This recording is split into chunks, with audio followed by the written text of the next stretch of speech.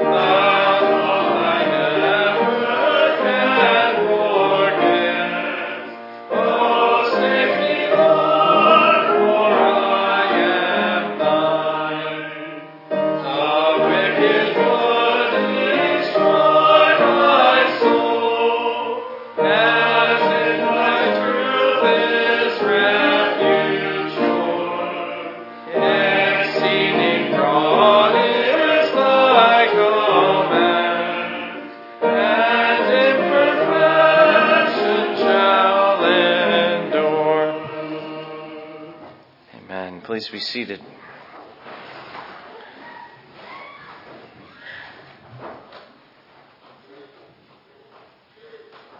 Let us pray. Dear Lord, we thank you again for the hour of worship. We recognize how feeble and weak we are. We are mindful not only of our own weakness and frailty, but of the sin which so easily entangles us and the trials and the temptations which surround us in the world. God, as we said this morning, our causes are failing. The world is not a place in which conservative Christians are able to gain much of a foothold. And even when we do, it never lasts. We really are pilgrims. We are wandering through. We are despised. We are rejected. And so it has been since the beginning. And every now and again, we begin to think that our day is at hand, to gain the upper hand and to begin to be a mighty force in the world. And Lord, it's all such folly, and it's all such a fleeting, vanishing thought. And God, we ask you that you would reinforce in us a deeper and abiding sense of what it is to be a disciple passing through this world. Our Father who art in heaven, in a sense, there is the whole outlook of the disciple.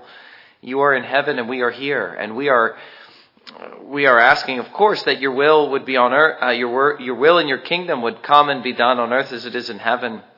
But our greatest desire is for heaven itself. Our greatest desire is to get there. It is to progress and to not to be entangled and stumbling and falling and conforming to the world.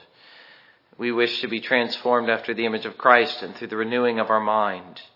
And so, Father, if forces should seem against us, and even increasingly so, and if we should feel increasingly that we have little or no place in this country or in this world, Father, it is only because it has always been like this.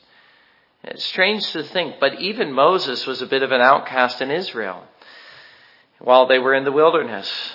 And so even if we should set up this grand theocracy, still the faithful would be few, and still they would be despised. So God, we look to you and we confess to you that we need a bit of encouragement. And we also need, in that word, courage. We need you to strengthen us, to give us a fortitude to face whatever you should have for us, and to even glory in the face of possible persecution. Lord, may nothing deter us, and certainly may nothing deter the ministers of your church from preaching your word and from proceeding to hold worship services and to honor God, to seek to honor God throughout the coming days, whatever should come. Father, we would prefer to be at peace with the world, but you as you came into the world, gracious Savior, said you didn't come to bring peace but a sword. And so the sword of division is in your hand, and in some sense it's in our hands. And it's really the stand that we take that separates us from the world, not the world that separates itself from us. The world would happily take us in, we know, if we would just conform to its way of thinking, but we simply refuse to do it. And so, Father, as we possess this sword after a fashion, we ask you that we would hold fast to it, and even that we would wield it, and that we would happily say that we side and we stand with Christ, and that our allegiance is to our fellow Christians above every other allegiance which we possess, whether it is nationality or race or family or whatever. That above all, we would say we are Christians. And yes, too, we are Protestants and we are Presbyterians, but our greatest allegiance and our greatest love is for our fellow Christian, whether he be a Presbyterian or not. And so, Father, look after us, look after this, the small band of disciples here at Calvary. Care for us as our shepherd. We elders are but under shepherds, but we look to you as the chief shepherd to look after and care for the church, protect her, to lead her on, and to give us greater faith as we go on in worship. We pray in Jesus' name. Amen.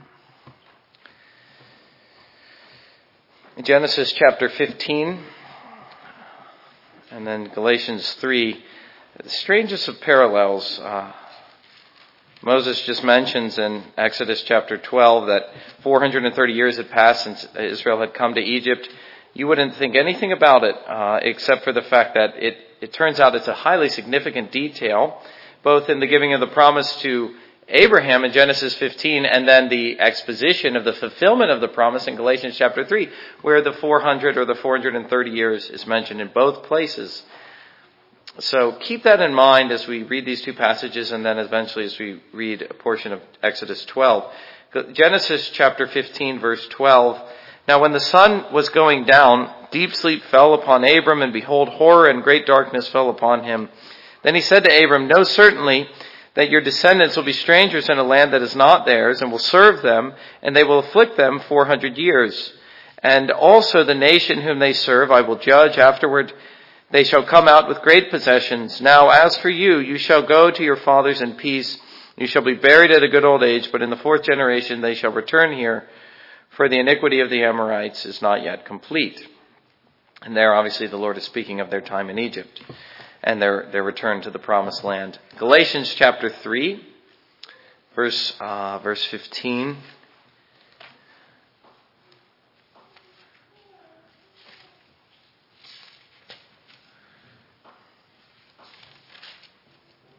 Again, notice the reference, brethren, I speak in the manner of men, though it is only a man's covenant, yet if it is confirmed, no one annuls it or adds to it. Now to Abraham and his seed where the promise is made, he does not say unto seeds as of many, but as of one, and to your seed who is Christ. And this I say, that the law, which was 430 years later, cannot annul the covenant that was confirmed before God in Christ, that it should make the promise of no effect. For if the inheritance is of the law, it is no longer of promise, but God gave it to Abraham by promise. Let us stand together and sing the doxology in response to God's word.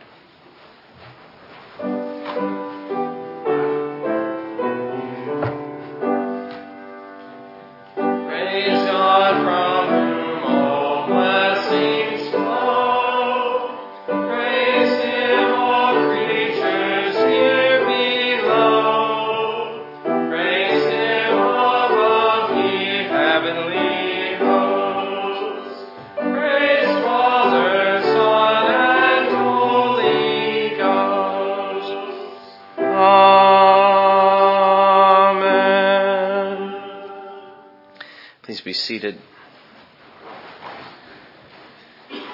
And look on with me in the Apostles' Creed in your bulletin. And let us read and recite together those words.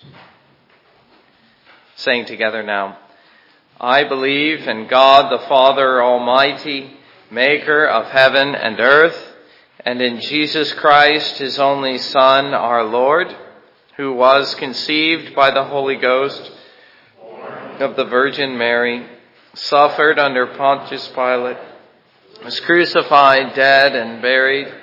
He descended into hell. The third day he rose again from the dead.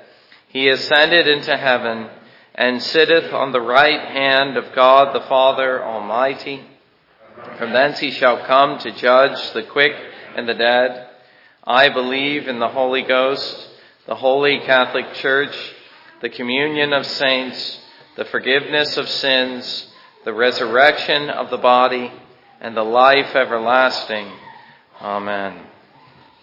Hymn 241 is our hymn of preparation. Let us stand together and sing.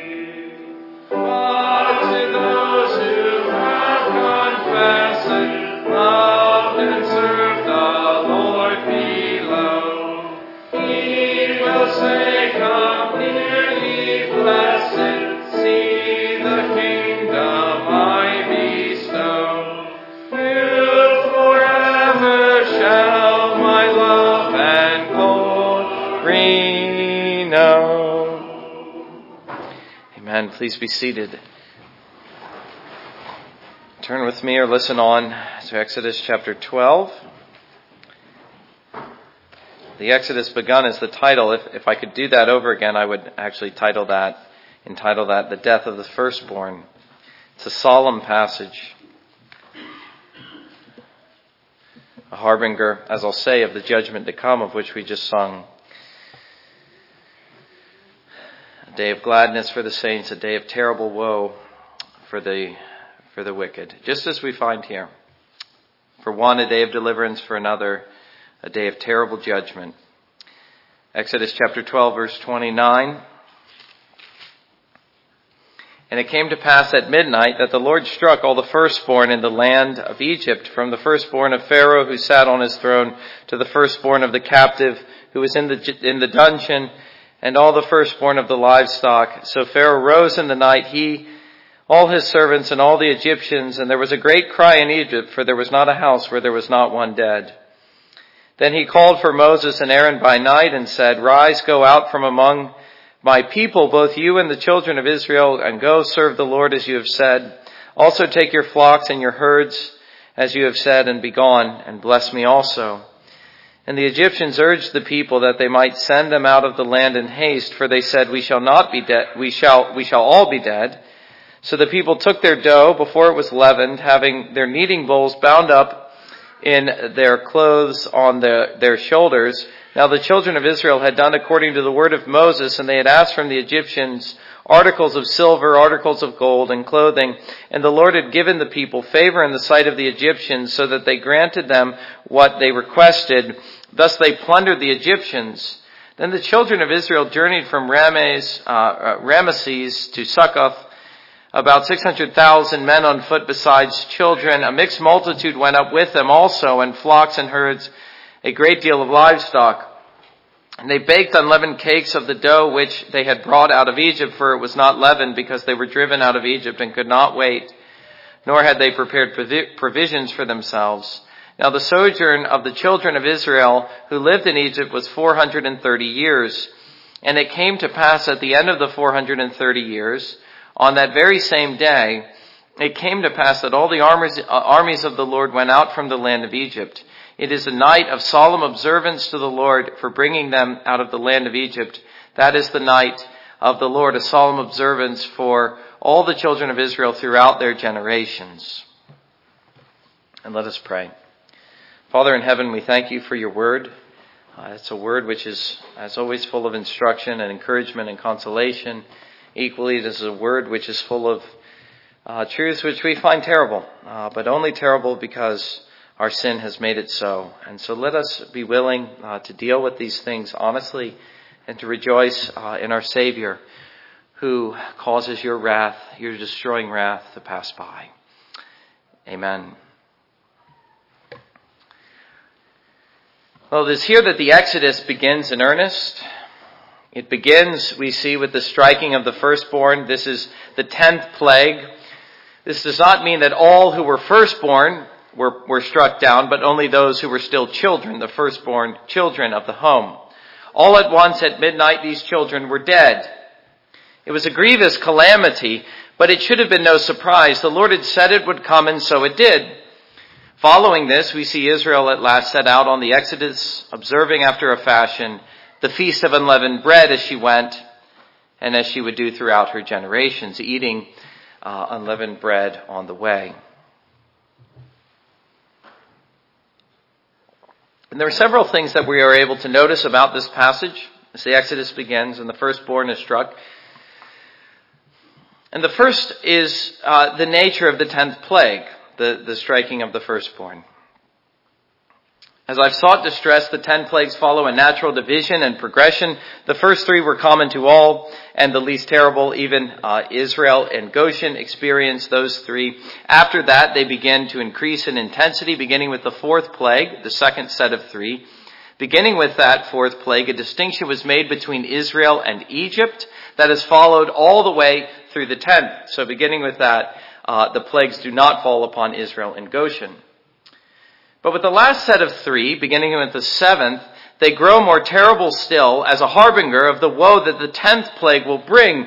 Increasingly, we also see how God was dealing with Pharaoh as an individual, judging him for his hard heart and refusing to let the people go.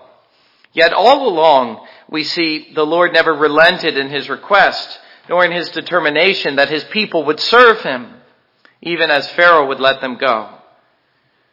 But the 10th plague is set apart by this feature, that it came directly from the hand of the Lord himself. He was directly, not through an intermediary, but directly as an act of divine power, imposing himself upon Pharaoh and the land of Egypt. As the prior 9 plagues came from the staff of Moses, the Lord working through his agency, the 10th had no intermediary. It was the direct act of God, the destroyer, coming in judgment. And so we should notice and feel the force of these words in verse 29. It came to pass at midnight that the Lord struck all the firstborn in the land of Egypt. It doesn't say all the firstborn died. It said the Lord struck all the firstborn in the land of Egypt. Let us solemnly consider that truth and discover the true meaning and the nature of the 10th plague. Here we get a glimpse, and it is but a glimpse, of how terrible his judgments can be. You say, that is terrible, what can be worse? I assure you, the day of judgment will be far worse for the sinner. Can we behold what the Lord does here in striking the firstborn, and pretend the Lord is the friend of sinners, that the Lord is not only slow to anger, but has no anger at all. Recently, I've seen it become a kind of catchphrase in modern culture to say, no more hate. Well, let me tell you, God is one who hates, and his hatred is terrible and mighty.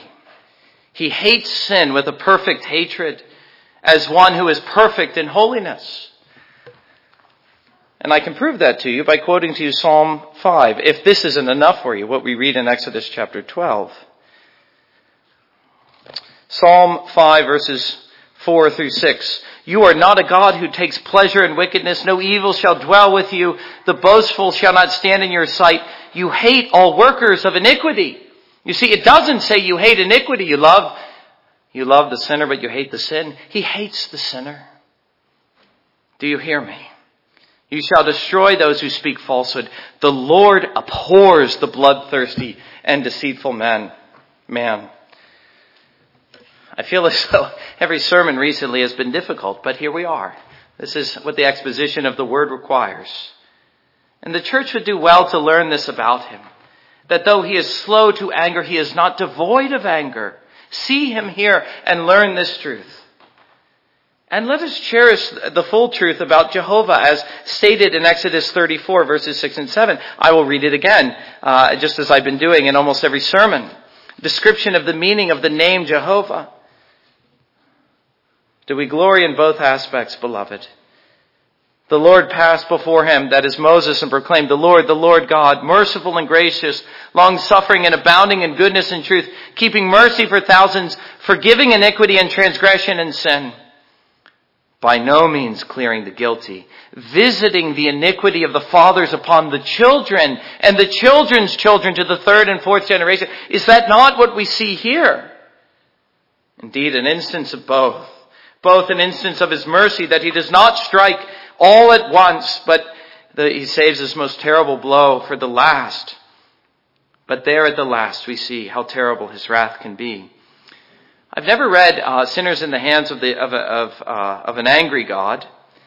I should. But anyways, I had someone tell me, a reliable source, and you can correct me if this isn't true, any of you who've read it, that Jonathan Edwards says in that sermon that the righteous will not only rejoice at the damnation of the wicked on the last day, but even of their own relatives. So great will their joy be at the righteousness and the righteous anger of the Lord displayed there. Well, whether he says it or not, and again, if you've read the sermon, let me know. I should read it though, shouldn't I? Whether he said it or not, it's certainly true, isn't it? And let the righteous rejoice in all his attributes and all his actions, his mercy and his wrath, and his great hatred for sin and for sinners. I know that's difficult to say and it's unpopular. I remember reading in seminary for the first time as though it was an epiphany, even though it said so clearly in the Bible. Van Til saying, do you know God hates the sinner? When he says he will by no means clear the guilty and that he will visit the iniquity of the fathers upon the children and the children's children, let us be sure that we know he means it. And let us with Moses consider and bow and worship. Verse 8. So Moses made haste and bowed his head toward the earth and worshipped. And let us pray for the church who fail so much to grasp this about God. Verse 9. I'm in Exodus 34 still. He said, if I have now found grace in your sight, O Lord, let my Lord, I pray, go among us, even though we are a stiff-necked people, and pardon our iniquity and our sin, and take us as your inheritance. Seeing this about God, let us plead for the welfare of the church. Look here and see, back in Exodus 12, it was children whom the Lord slayed. How can I minimize this? Can we sugarcoat this fact that God is the one who brings death, even to a child? Again, here he is called the destroyer. And it is he who exacts justice upon man, death being the wages of sin. Can we consider the death of a child and not see this, and lament and mourn that sin should be so grievous as to exact this kind of justice upon man? And do we fault God for his judgments? What man has ever died, whether in infancy or at a ripe old age, but by the hand of the Lord? But for him to take life is not for him to murder. He is not breaking the sixth commandment. It is rather for him righteously to execute a perfect justice upon the sinner, just as he declared in the garden, the day you sin, you shall surely die. Just as he promised to Pharaoh and the Egyptians through Moses, death again being the wages of sin, there is the righteous wrath of God revealed from heaven against all unrighteousness and sin. God here was doing only but what he said he would, and what was righteous for him to do. And what he warned man he would do if he would not repent. If man chooses death when he is offered life, can God be faulted for this?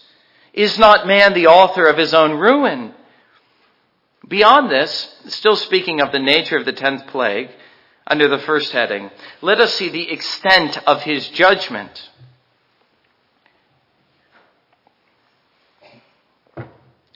It not only affects the children, but the firstborn of man and beast alike. This judgment sweeps through the nation, and none are exempt. Pharaoh was not safe in his palace, nor was the poor man in his obscurity. Matthew Henry puts it well, prince and peasant stand upon the same level before God's judgments.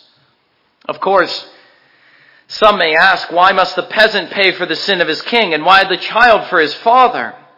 This is a question that every calamity forces us to ask. Every difficult providence. It's the question of theodicy.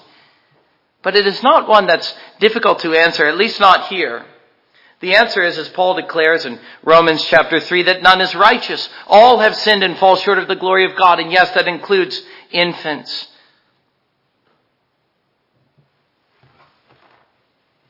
Even he is not exempt from the wrath and the righteous indignation of God against sin. For he, as we know, is conceived in sin. And what parent doesn't know it? Just as soon as they begin to do anything, they begin to sin. From the first instance that he begins to sin and rebel against God. As a being, he is a sinner. And so none can be exempt from God's judgment unless God should make it so, and he does. He does make exemptions. Thank God for that. We call that grace. Israel is exempt here, not by her singular righteousness, but solely by God's grace, as we shall see in the second point. These are difficult truths, I realize. But as I say, if the death of the firstborn cannot make you see the extent and the terribleness of God's judgment against sin, nothing will. But for as terrible as that is, let me also tell you that the terrors of hell will far surpass them. This is but a harbinger, it is but a foretaste and a foreshadow of the terrible woe that will befall sinners on the last day. Jesus tells us in the Gospels that hell will be terrible, and yes, far more terrible than what happened on this night in Egypt. There he says there will be weeping and gnashing of teeth. Men will cry out for relief, but they will not find it. The flames of fire will forever devour and will never be quenched. Forever the Lord will stand there against the sinner, striking but never sparing. And it is well that we should all see this now before it is too late. The Lord is not slow as to his coming, as some say.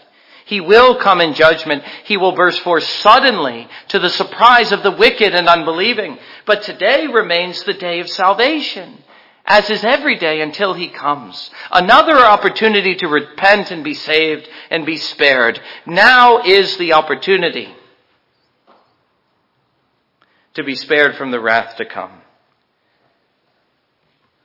Not only that, but we know that Jesus came and bled and died that we might be spared. That God in wrath might pass by as we find refuge under the blood both shed and sprinkled. And oh, that we might turn and be saved while it is still called today. But let us not trifle with the little bit of time that we have left. Listen to the words of John the Baptist when he says, the axe is laid at the very root of the tree. Can you not sense and feel how short the time is and how certain the judgment is to come if we do not turn? And one day it will be said of the sinner, And it came to pass at midnight that the Lord struck. And on that day, there will be no more turning from sin. There will rather be a reckoning for all that was done in the flesh, whether good or evil. Such things we behold and see when we consider the 10th plague. The awfulness, the terribleness of the judgment of the Lord which befalls sinners who do not repent, who do not seize the opportunity while it is still called today. But on the other side, in the second place, following verses 29 through 31, or 29 through 30, we see the favor which Israel enjoyed. And we actually see that word there, that the Lord gave them favor. He gave Israel favor among the Egyptians. He was striking one, he was sparing another. And so for all the terribleness of God's judgment here, his deliverance of Israel is equally remarkable and worthy of our consideration. It is equally something which Israel enjoyed from the Lord himself. The Lord strikes, the Lord spares. He's the subject of both sentences. It isn't man who delivers. It's the Lord. The favor that Israel enjoyed is seen in many ways. It is seen in their plundering the Egyptians, something which had been promised and now she enjoyed. A promised part of their deliverance, that the Egyptians would be so relieved to be rid of them that they would furnish their journey with gifts. Here is an instance of God's justice equally. Not only that the wealth of nations belongs to him and is at his disposal and he disperses them as he pleases, but also that they who were slaves in Egypt would get their wages at last. It is seen in gaining what they sought. All along Moses contended for one thing before Pharaoh and the Lord through him, that Pharaoh might let his people go, that they might serve him. And so at last they obtained what they sought as a token of favor from the Lord. It happened not at Moses' request, we see, but at the insistence of Pharaoh himself following the 10th plague. He no longer held back. He no longer said, go for a little but come back, or send the children but not the sheep, or send part but not all of the flocks. He told them all to go, releasing them of any obligation to him, never to return. With this, they were truly set free. Matthew Henry, note, God's word will stand and we shall get nothing by disputing it, speaking of Pharaoh, or delaying to submit to it. Time and again the Lord said, here is what I ask, and so I will receive it by any means. You see, God was inflexible in his word as he always is, and he got what he sought at last, namely the worship of his people. Not only that, but Pharaoh's acquiescing to let the people go as God commanded was gained as well. Likewise, the favor of the Lord is seen in that they were spared. I will repeat here what I've said before, that Israel enjoyed no favor because she was worthy to be favored.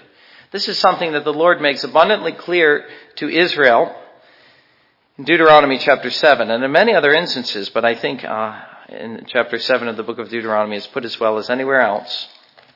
Israel was prone to pride. She thought there was something worthy in her, something special, but the Lord said, as Paul would later say to the Corinthians, there isn't anything remarkable about you at all. You're just as lowly and weak and as worldly as anyone. And yet I spared you and I chose you because it was my prerogative to do so. Chapter 7, verse 6, for you are a holy people to the Lord your God. The Lord your God has chosen you to be a people for himself, a special treasure above all the peoples on the face of the earth. The Lord did not set his love on you or choose you because you were more in number than any other people, for you were the least of all the peoples. But because the Lord loves you and because he would keep the oath which he swore to your fathers, the Lord brought you out with a mighty hand and redeemed you from the house of bondage, from the hand of Pharaoh, king of Egypt. Therefore know that the Lord your God, he is God, the faithful God who keeps covenant and mercy for 1,000 generations with those who love him and keep his commandments. And he repays those who hate him to their face and destroys them. He will not be slack with him who hates him. He will repay him to his face. Therefore you shall keep the commandments, the statutes, the judgments which I command you today to observe them. We find here an instance not of merit but of mercy. And that's what the Lord was telling them in Deuteronomy chapter 7. They were spared the judgment of the death of the firstborn as the destroyer passed by the bloody doorposts, because God, the Lord, was determined to magnify his grace in them, and for no other reason. To display his own gracious and kind intention to Israel, though they deserved nothing but wrath. That Israel was no better than the nations will soon appear, but for now the visible church would enjoy his favor and special protection. Finally, with regard to the favor she enjoyed, it is seen in their mighty numbers, as is indicated in verse 37. Then the children of Israel journeyed from Ramesses to Succoth, about 600,000 men on foot besides children. You ought to pay attention to the numbers you find in the Old Testament. Numbers like the 430 years, or the 600,000, or the 70 who came down from Canaan into Egypt.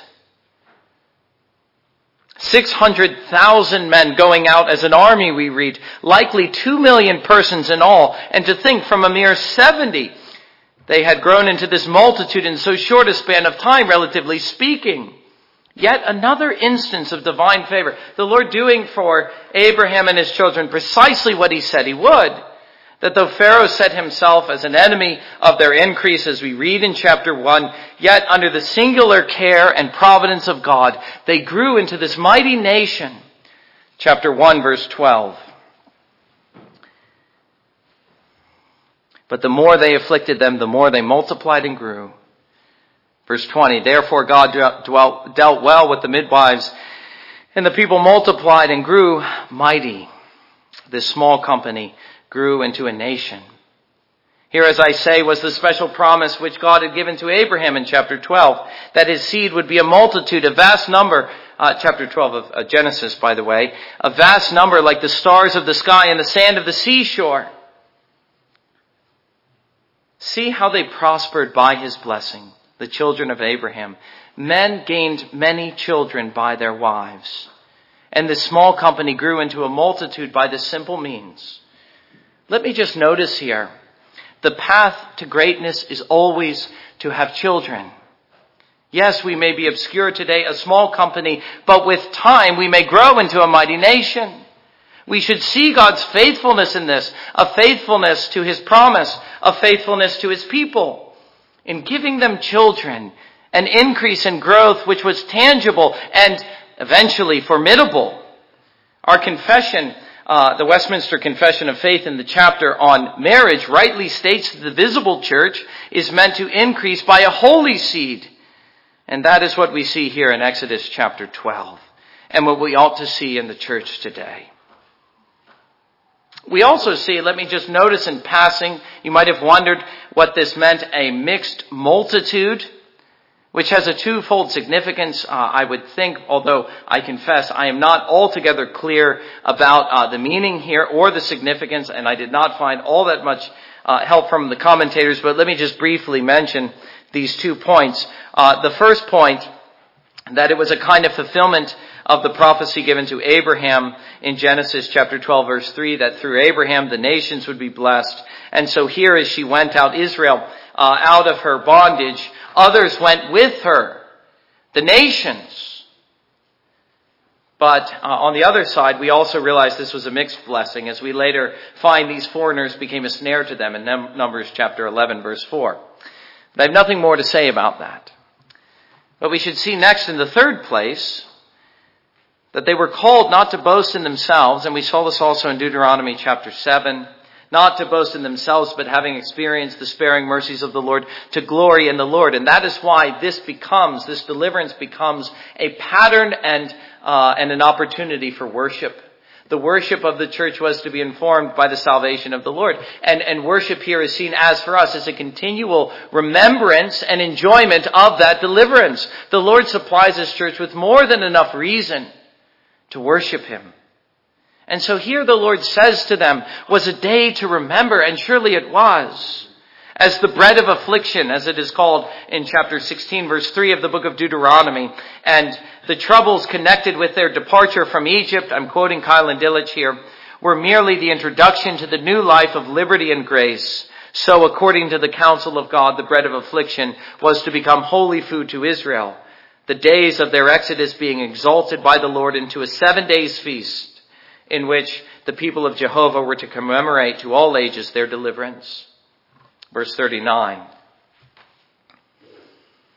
And they baked unleavened cakes of the dough which they had brought out of Egypt, for it was not leavened, because they were driven out of Egypt and could not wait, nor had they prepared provisions for themselves. Verse 42. It is a night of solemn observance to the Lord for bringing them out of the land of Egypt.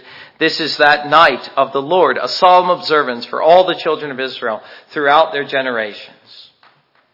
Matthew Henry puts it even better, connecting this old covenant ordinance with the better things of the gospel. He says, this Passover night was a night of the Lord much to be observed, but the last Passover night in which Christ was betrayed was a night of the Lord much more to be observed, when a yoke heavier than that of Egypt was broken off from our necks, and a land better than that of Canaan set before us.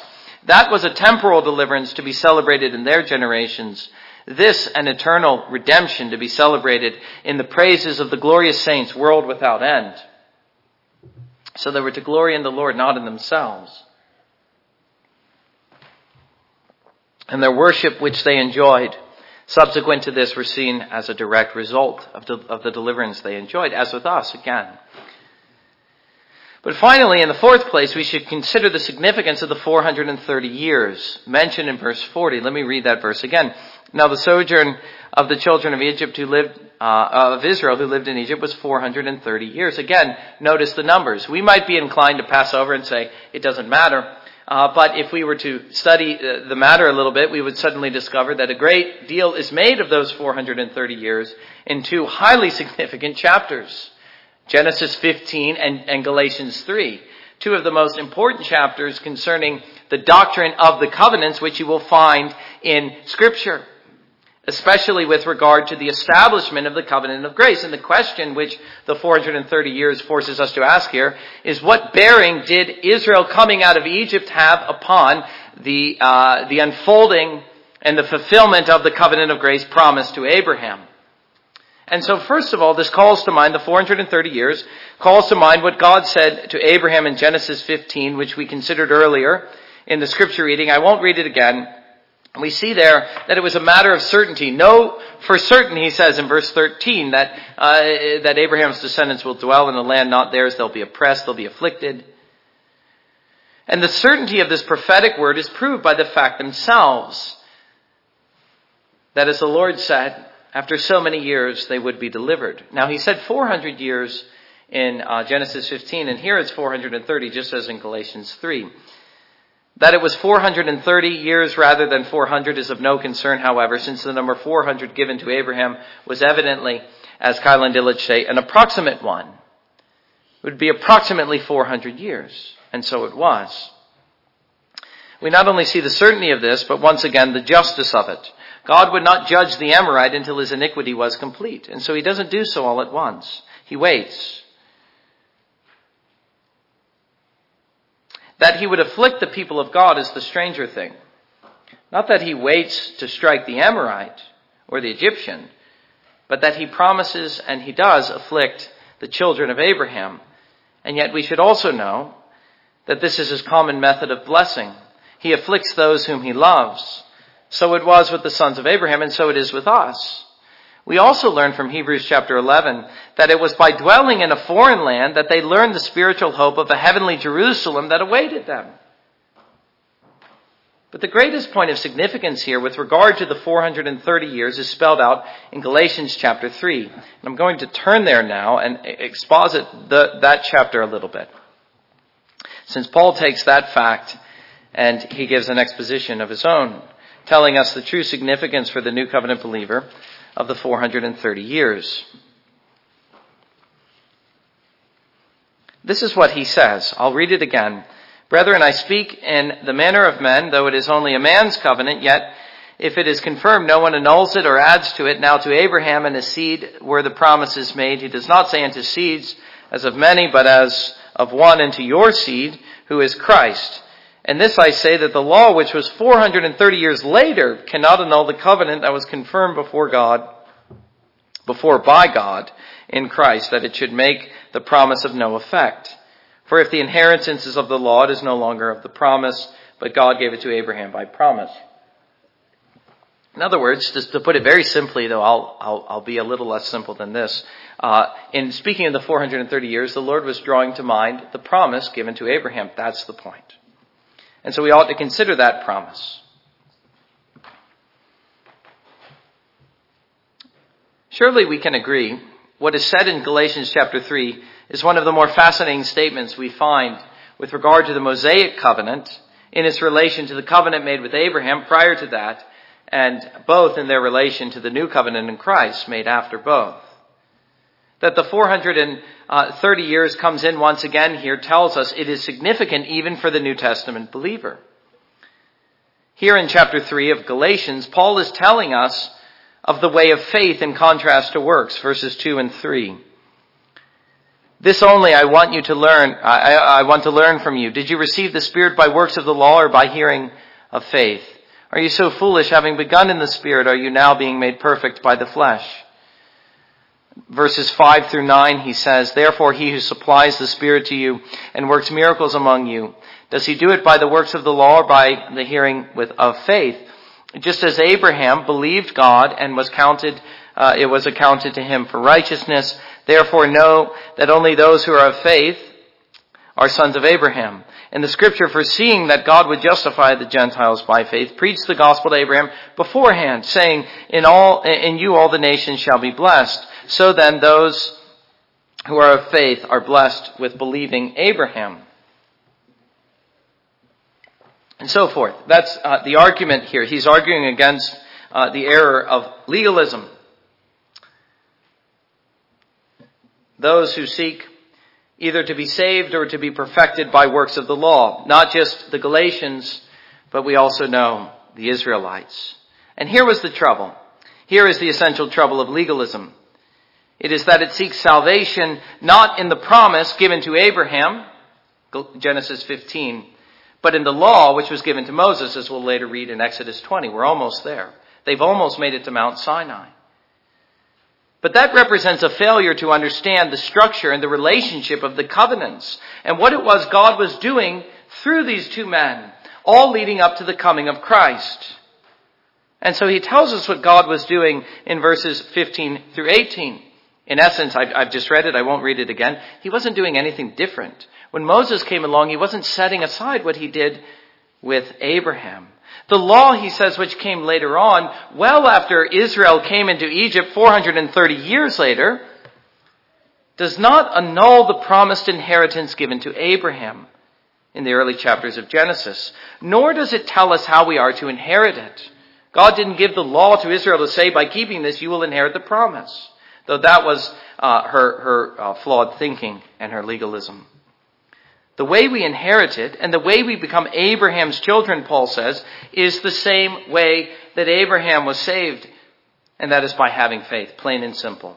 And the law which came later after the fact, after this arrangement was put in place, the promise given to Abraham, the law given later at Sinai, did nothing to alter or annul this covenant. It was merely an addition, not an alteration. The inheritance was never meant to come through the law, except insofar as the law made faith more likely to occur, not less. It was, as Paul says, let me just read verse 19. What purpose then does the law serve? And again, that's the law is given at Sinai. It was added because of transgressions till the seed should come to whom the promise was made. Verse 24. The law was our tutor to bring us to Christ, that we might be justified by faith. That was the value of the law, that it was leading us to faith itself, not that it was its own way or its own means. And so it was a help in that sense, but it was never meant to be more, not for Israel nor for us. What God was doing 430 years later, I say again, was nothing essentially different than what he was doing with Abraham, our father, and what he was doing when Christ came into the world and established the church. All of us together are meant to see, as Father Abraham did, and as Paul argues so strongly in the book of Galatians, that justification is by faith alone and by no other way, not by works of the law. That we are his true spiritual seed when we share a faith like his. Only then does he become our Father after the faith, not after the flesh. And only then does the error of legalism cease to ensnare us, when we rightly understand the purpose of the law and the structure of the covenants. Again, read Galatians chapter 3 and you will see it. You will see the priority given not to the law but to the promise, and it always has been. But the trouble of legalism will always persist so long as we fail to see this basic point, how it was the inheritance came, and why it was God added the law so many years later. So we see how easily we are led to Christ in all our reading of the Old Testament, all of it. With this mention of the 430 years, we are reminded of Jacob coming into Egypt and the time his descendants spent there, which brings us back further to the faith of the patriarchs before them and the covenant God made with them, in particular Abraham. Not one of works, but one of grace through faith. That was their salvation. And God was not changing that one whit so many years later. He was still doing the same thing. He was only making it clearer to them how needful it was to have faith by giving the law. And then this equally forces us to consider how it was that God intended to fulfill this promise to Abraham made so many years before. Well, you see, Paul answers that in verse 16. He says, now to Abraham and his seed where the promise is made, he does not say, and to seeds as of many, but as of one, and to your seed, who is Christ. The promise was fulfilled when Christ was born. The seed is Christ. Beyond that, he says, verses 26 and following, for you are all sons of God through faith in Jesus Christ.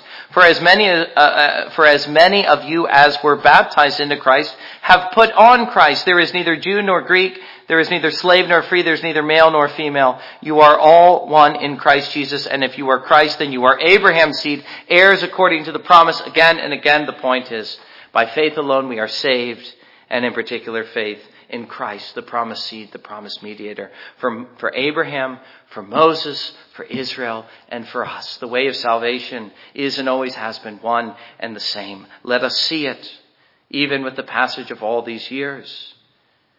And so my point is, we have to be careful students of the Bible. We have to take care how we read our Bibles and see how easily we can be ensnared, not only in the error of legalism, but all manner of error, if we fail to give priority to the promise. We must see how it is that God is unfolding and revealing his grace, making us heirs of the promises promised to Abraham. It wasn't when he brought Israel to the foot of Mount Sinai and gave the law. That had a real and definite purpose, and soon we will see it. But it was not by these means that Israel or us would inherit the promise. She, like us, must look by faith to the promise of a mediator, Abraham's true and spiritual seed. But as we have these reminders of the passage of time, we are reminded to look back to what God did before those 430 years and to ask, what was his original purpose? He hadn't set that aside. No, it was all still the same purpose, promised to Abraham long ago, a promise realized in the coming of Christ. That is what we must see. And that is the significance of the 430 years, among other things. Amen.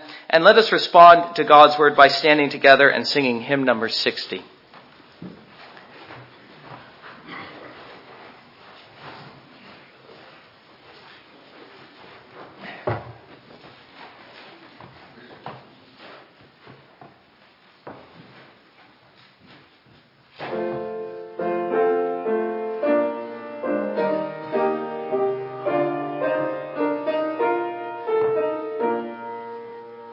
God the Lord, our King, remains.